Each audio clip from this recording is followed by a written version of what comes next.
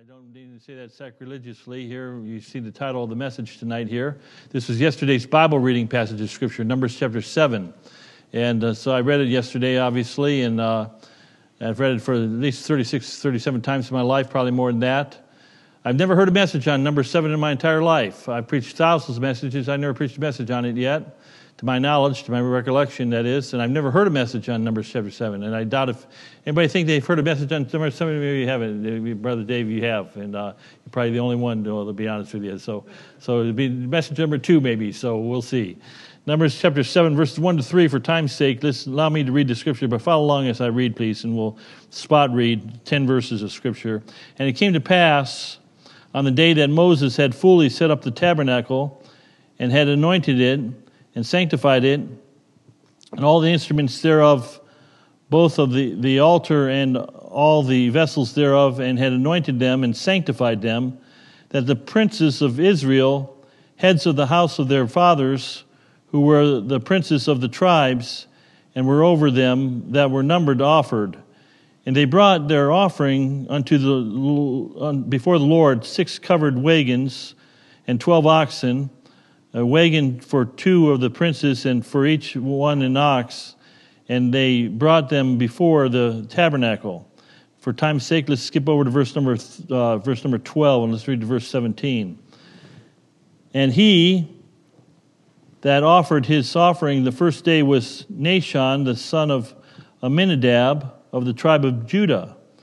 And his offering was 1 silver charger, the weight thereof was 130 in shekels, 1 silver bowl of 70 shekels, after the shekel of the sanctuary.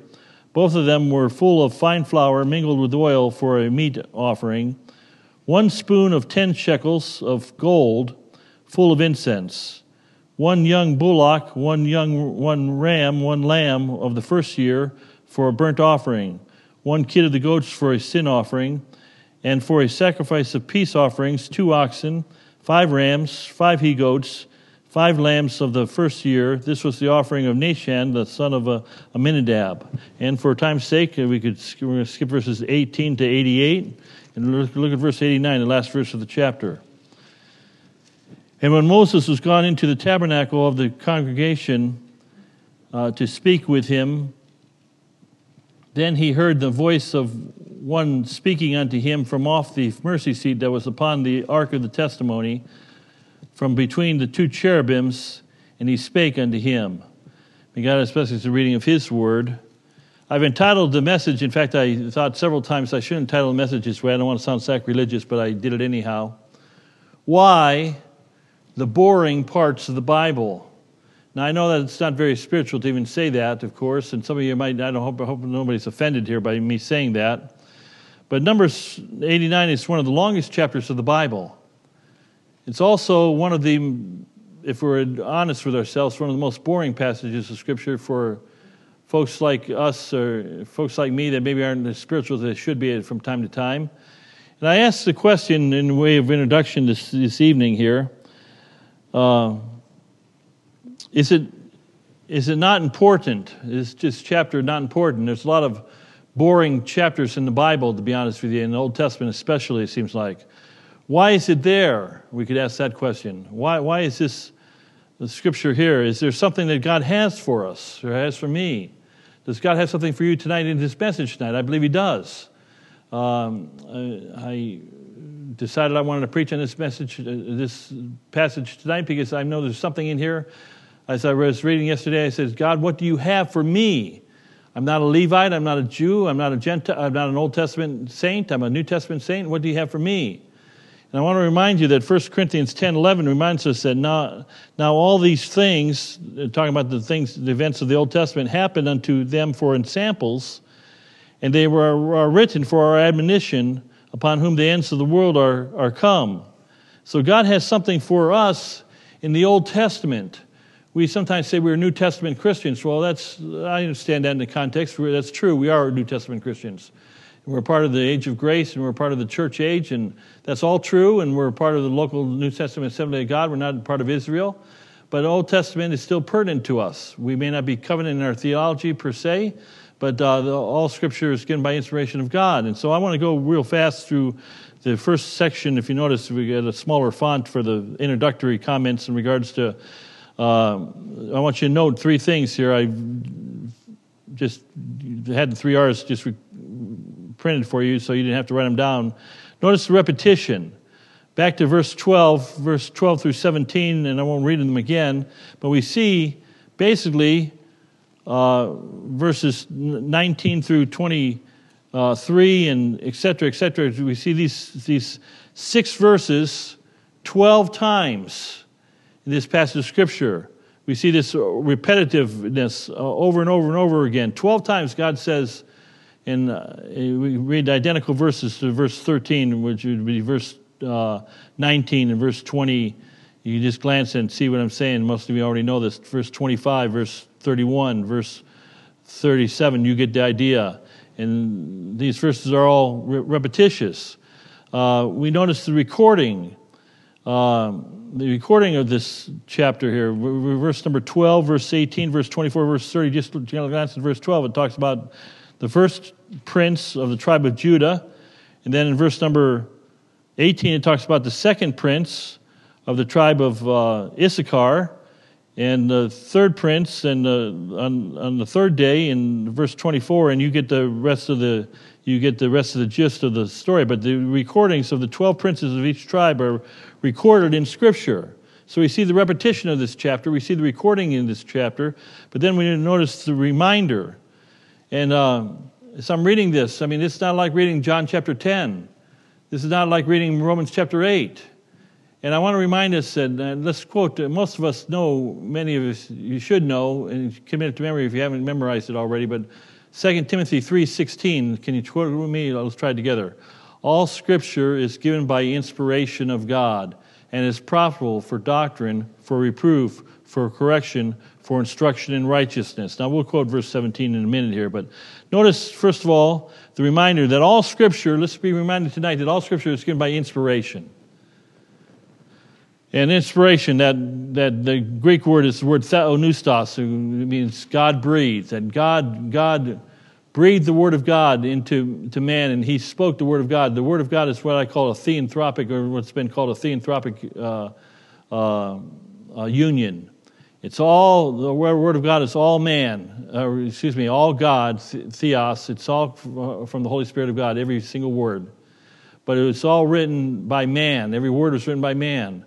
And Jesus Christ Himself is the God-man, we call Him. He was all 100% God, but He was all man.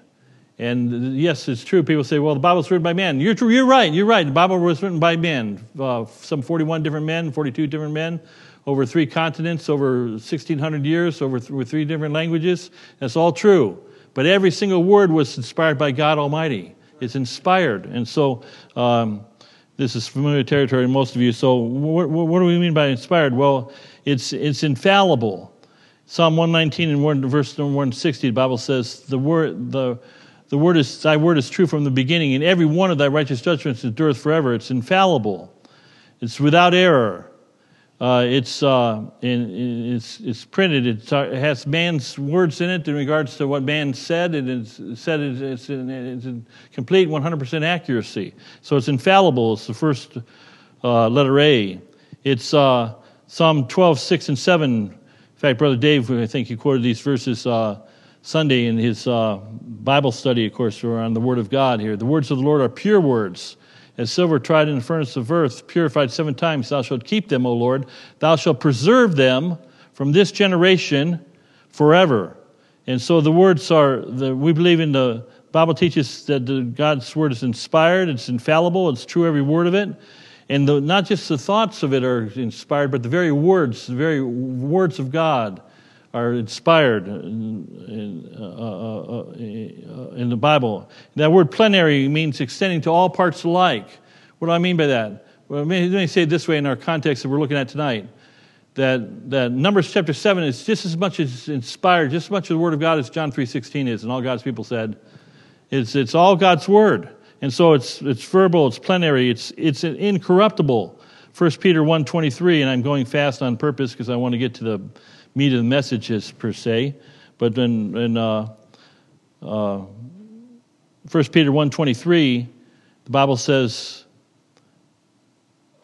being born again not of corruptible seed, but of incorruptible, by the word of God which liveth and abideth forever. And so the word of God is incorruptible. It's eternal. 1 Peter 1:24 says, for all flesh is grass, and all the glory of man is the flower of grass. The grass withereth, and flower thereof fadeth away. But the word of our Lord endureth forever, or the word of the Lord endureth forever. It's eternal. And Psalm 119 and verse 89 says, forever, O Lord, thy word is settled in heaven. This book has always been, like Jesus has always been, this book has always been. It's never had a beginning per se. And it's the eternal word of God. There's no time with God. It's always been the word of God as we know it. And it's God's mind concerning everything that he wants us to know, of course, in regards to eternity. And so we see that God's word it's inspired. That means number 7 is inspired. It's infallible, it's verbal, it's plenary. Every word is there for a purpose. It's incorruptible, it's eternal. And then we quoted 2 Timothy 3:16 again. All scripture is given by inspiration of God and is what? Profitable. And so write down the word profitable. All scripture is profitable. Then it tells us what it's profitable for. It's for doctrine or teaching. And didache, we're teaching the word of God. We're line by line, precept upon precept. It's profitable for teaching, for profitable for doctrine, for correction, for convicting. Letter B, for convicting. It convicts us. The word of God is profitable for doctrine, for reproof. There it is. I'm sorry. The word of God reproves us. It convicts us. The word of God corrects us for correction. And so this is profitable for correcting. And it's profitable for maturing us or completing us. Verse 17, we didn't quote verse 17, that the man of God may be perfect, throughly, old English word, throughly furnished unto all good works. And it's meant there to mature us, to bring us, to complete us, to bring us to be like Christ, of course. And so the Word of God, and we need it every day in our lives. It's our daily manna. It's our food. So with that said, knowing that number 7 is just as inspired as any other verse in the Bible, why do we have all this repetition? Why do we have all this recording that means nothing to us? These names that some of them we can't pronounce, and then we remind ourselves that the Word of God is inspired. Well, let me give you what we can learn tonight. Several things as I perused and I thought about, well, God, what do you have for me as I sped read, pardon the slang, as I was speed reading my Bible yesterday, to get through my Bible reading. And I kind of felt convicted about it because read verse 13 and then verse 20 and verse 26 and whatever. They're all the same verses, and you can almost memorize them. I shouldn't tell you this story, but I'll just tell you, when we used to get points in vacation Bible school for memorizing verses, and so they didn't make rules. They didn't think to make these rules, and so one of my smart, in fact, Brother Dave, I'll blame it as a Bob Jones University guy, but and so we memorized. I remember we memorized verse like 14, 1 spoon of 10 shekels of gold full of incense, and then we memorized verse number 21 or 20, 1 spoon of gold and silver shekels full of incense. And we had 12 verses memorized, of course. We added to our count, of course. And the kids, what you do, of course. So what can we learn? As I thought about it, and I said, well, from this text we learned that, first of all, that the Lord, Yahweh, Jehovah, is a God of details. He's a God of details. In Exodus 35, chapter 35, that is to Exodus 39, in the construction of the tabernacle, the Old Testament tabernacle, and many other chapters in Exodus and, of course, Leviticus, and throughout in Deuteronomy, the repeating of the law and so forth, we see much repetition. We get to Ezekiel, and we see the building of the millennial temple, and we see this great attention to details. And I want you to notice the details that we see in this, just a couple details we see in this chapter. Look at verse 5. Take it to them, the Lord spake to Moses in verse number 4, that they may do the service of the tabernacle of the congregation, and thou shalt give them unto the Levites. They were the main, the only tribe that were to deal with the tabernacle itself.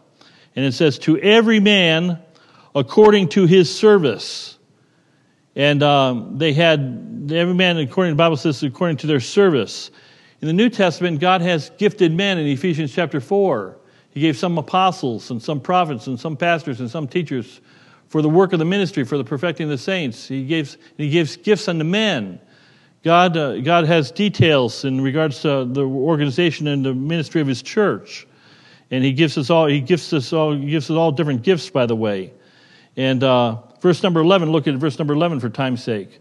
It says, "And the Lord said unto Moses, they shall offer their offering, each prince on his day," on a particular day. It reminds me of the New Testament. On the first day of the week, 1 Corinthians 16 says that we should come together and have the collection, the offering. And John was on the Spirit on the Lord's Day.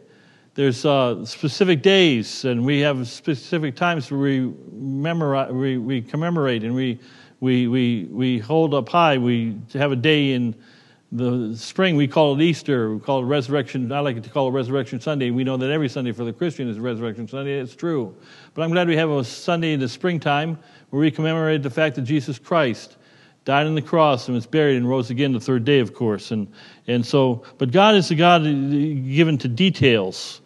And we see that in this chapter. It's so detailed, right down to every single word. It's and all the repetition. It's there on purpose.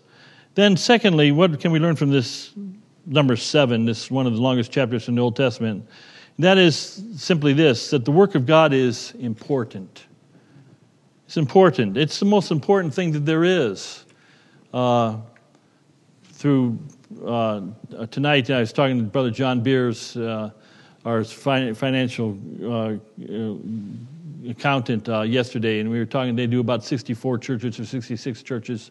They do their books for full time, and I was asking of the state of the church in New England, and they do churches all the way out to Colorado for that matter, but most are in New England and the Northeast and so forth. And I said, "What's the state of the church?"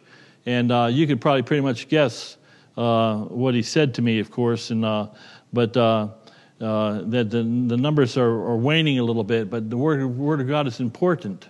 And the work of God is important, And very specific instructions are given to the Old Testament worship and the tabernacle worship, of course. Every phase of the tabernacle worship is given instruction to how to build the tabernacle.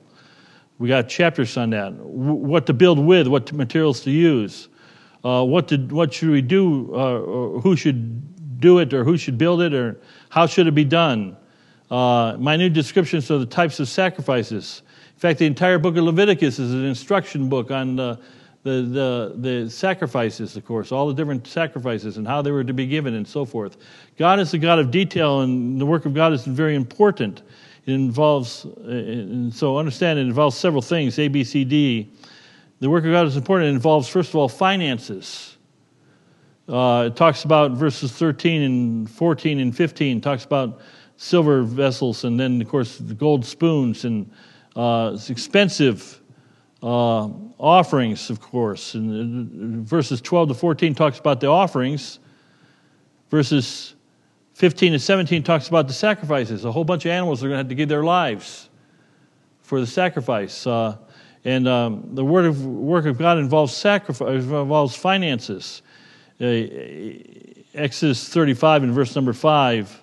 Bible says, speaking about the building of the tabernacle, the Lord said, "Take ye from among you an offering unto the Lord. Whosoever is of a willing heart, let him bring it in an offering of the Lord, gold and silver and brass." And that's expensive stuff. That's the most precious of metals. God says, "I want you to bring an offering," and God wanted his people to sacrifice. And here we see the 12 tribes and these 12 princes of these tribes and what they had to give. And it wasn't cheap stuff. It wasn't from dollar store. This is from high end. This is Lord & Taylor's. This is Macy's. This is high end stuff for sure. And so God says that the work of God is important. So it involves finances, sacrificial finances. It involves something else. It involves giving our best, our first. And we see the lamb that they were to give was to be the first year. Exodus chapter 12, verse number 5. The lamb that they were to give at the Passover was to be without blemish. Couldn't have any blemish on it. Had to be male of 1 year. Had to be the best lamb you had, and you needed to give that.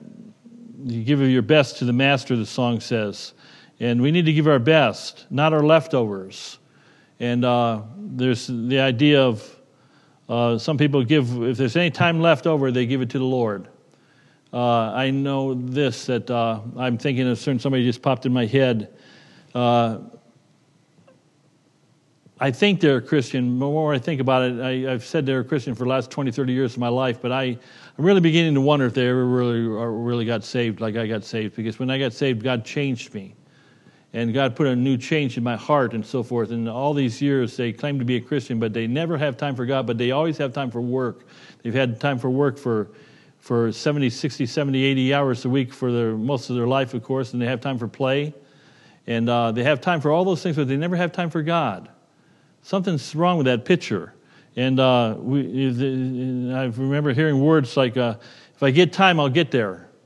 Well, you haven't got time for the last 30 years. I doubt if you'll have time in the next 30 years. And they had to give their best to the Lord. The work of God's important. They had to give their finances and their sacrifices to the Lord. Then thirdly, what does this chapter teach us? The work of God is important because it involves order. There's order we see here. The Bible says in 1 Corinthians 14, verse 40, let all things be done decently and in order. In 1 Corinthians 11, we see that the children of Israel, the church at Corinth was messing up on the Lord's Supper. And God said, and Paul said by inspiration of the Holy Spirit of God, he said, you're out of order. You're doing this wrong. And then he gave us those words to how should we do the Lord's Supper? And what should we do it for? This do in remembrance of me on our front communion table here, of course. There's an order to the work of God. There's an order. God doesn't want chaotic services. And everyone has a job to do. I was glad, for the record, look at verse number 7 for time's sake here. The children of Gershon, they were one of the three divisions of the Levite family. They got two wagons and four oxen for their ministry. And then the children of Merari, verse number 8, they got 4 wagons and 8 oxen for their ministry. But the children of Kohath, who carried the actual furniture for the tabernacle, they didn't get any oxen and any carts because they were to bear. God called them to bear the furniture on their shoulders. So God had a specific way and a specific order for each person to do their job in their ministry. Aren't you glad that I didn't sing Sunday morning and that Brittany and Eric sang Sunday morning? Aren't you glad that I didn't play the piano Sunday morning and Brother Dave played the piano Sunday morning? And aren't you glad, I'm glad that Brother Adam and Brother Andrew or whoever it is does the offering. And I'm glad that Brother Tim does, and Sister Ann does the cleaning of the church, and Sister Lynn, and I could go on and on and on. Everybody's got a job to do. And God's got an order and a design, and there's work for everybody to do. And so we see this in this chapter. The work of God's important. It's an order. It involves giving our best, giving our first fruits. It involves our finances. Then it involves a willing heart. It involves a willing heart. 1 Chronicles 28 and 9, verse 9 says, "And thou, Solomon, my son, know thou thou the God of thy father, and serve him with a perfect heart and with a willing mind. For the Lord searcheth all hearts, and understandeth all the imaginations of the thoughts." And so the Lord knows our hearts. I've quoted it many times. I fell in love with that little phrase from one of the early church fathers. Christianity is largely an affair of the heart. It begins in the heart. For with the heart man believeth unto righteousness. With the mouth confession is made unto salvation. You can go through the motions of Christianity without being a Christian. But Lord, I want to be a Christian, as the song says, in my heart. There's where it all begins. Everything is from the heart. And God wants a people that doesn't serve him with their lips, but with their heart as well. And he wanted this, in the case of Bezaleel and Oholiab in Exodus, the master builders of the tabernacle, they had willing hearts, and God used them. We go to Nehemiah, and we could talk about the Tekoites And they had willing hearts, and they did their job. They built their section of the wall, and they built another section of the wall. Nobles put not their backs to the work, the Bible says. But so God wants to use willing-hearted people. So the work of God, number one tonight. What does the Lord? The Lord is the God of details. The work of the Lord is important. But number three, what does this chapter of Numbers teach us, among other things? This is not an exhaustive list for sure. I just have 5 of them. The Lord's work is a holy work. It's a holy work. Sometimes we just reference the Old. We think the Old Testament is going to be holy in the New Testament. Old Testament and the New Testament, we get away with grace. We get to live any way we want to because we are bound with grace, God's grace. That's a misapplication of. That's not true. That's wickedness. God's called us to be holy too, and the work is God is holy. 2 things about the work of God. Exodus chapter 3, verse 5, we see Moses comes and he meets God at the burning bush, and he says, "Take off thy shoes from off thy foot, for the place wherein thou standest is holy ground." There needs to be a reverence of his presence. Just really have a little bit of fun because it kind of cracks me up here. Some of you might have coffee in your hands right now. I don't know. Some of you might have water. When we first moved in our services, and it used to be no beverages in the auditorium, period. And we tried to enforce that. It was like trying to enforce, COVID mandates, of course, to us rebels. It doesn't work, of course. And so I just gave up on it after a while. But I remember going to church, and I was in a big church down south many years ago, and several thousand people in church, and they expect you to come in and sit down and be quiet and read your Bible and not in. Then I've been in other churches where people are having a party almost before the service. It's more like our church, of course, and so forth. But the work of God is a holy work. When the children of Israel were to do the tabernacle work, or rather the Levites were to do the work in the tabernacle, there was no speaking.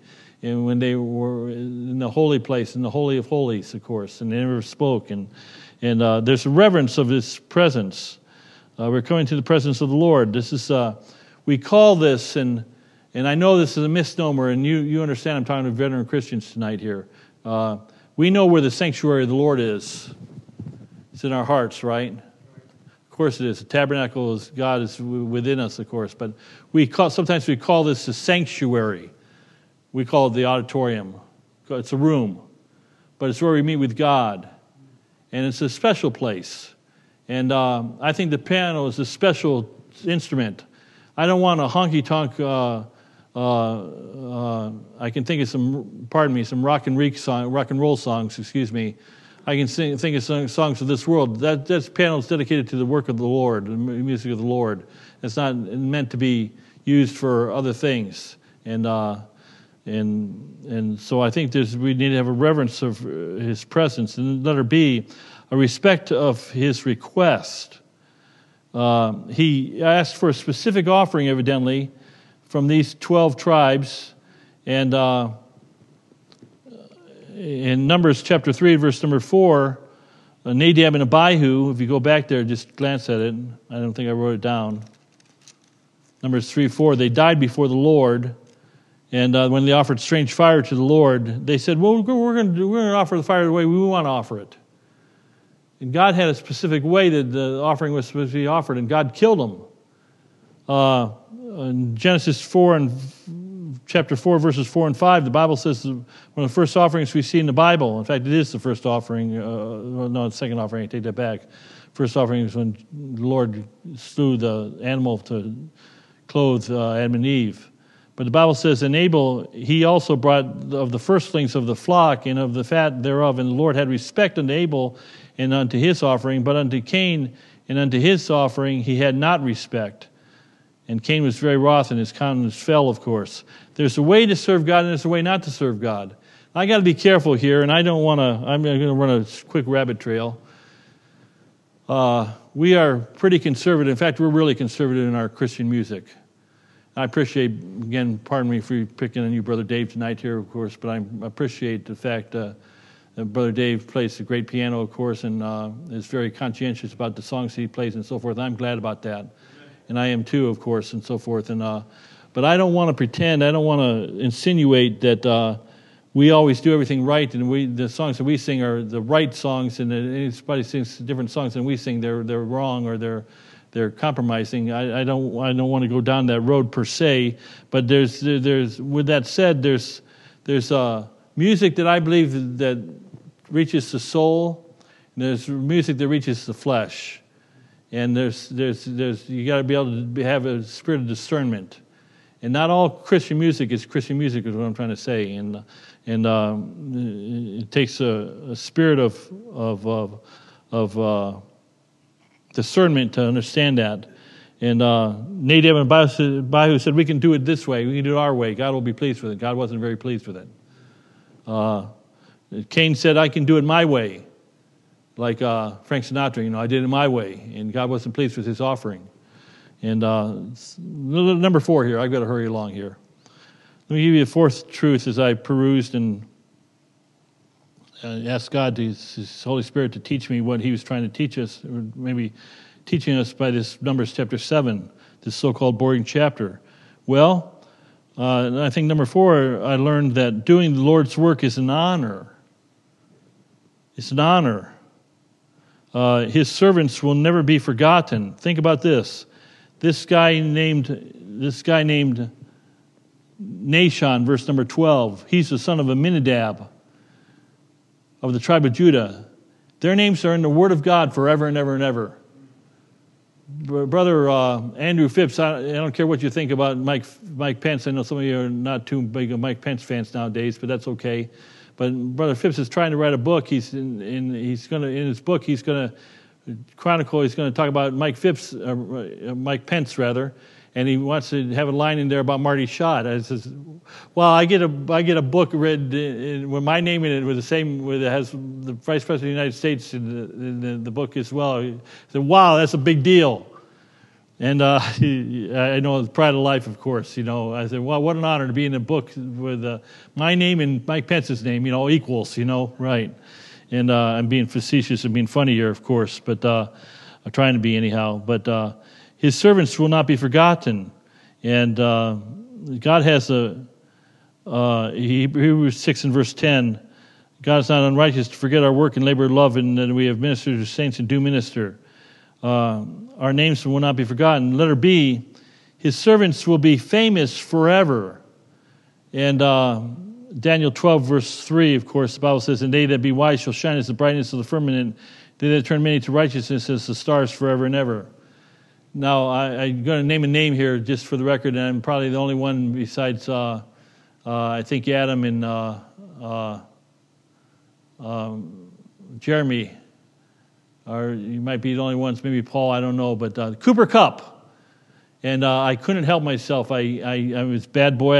I watched something Sunday night.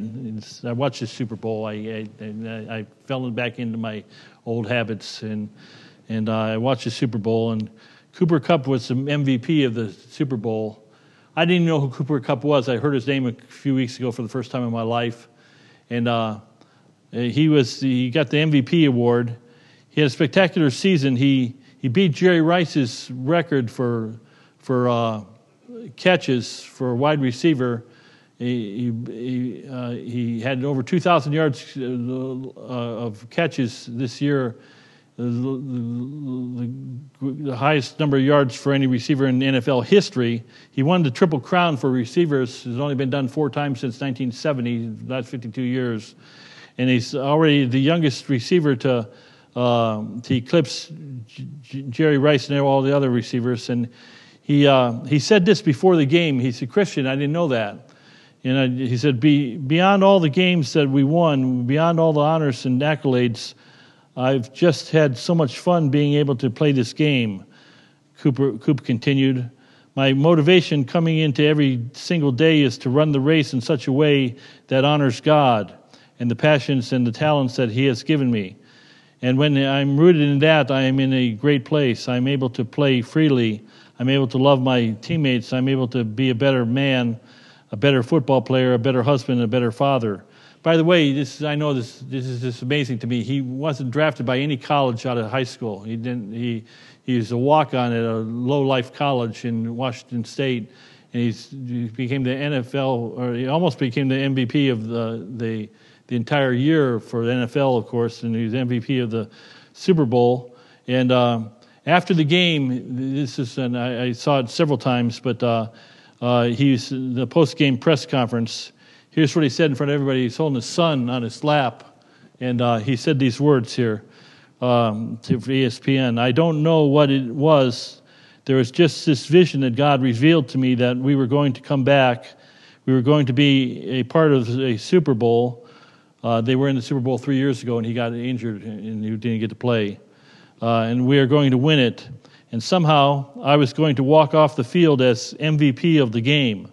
And I shared that with my wife. This is 3 years ago. Because I couldn't tell anyone else, obviously, what that was. But from the moment this postseason started, there was just a belief in every game. It was written already, and I just had to go out to play free, knowing that I got to play from victory, not for victory.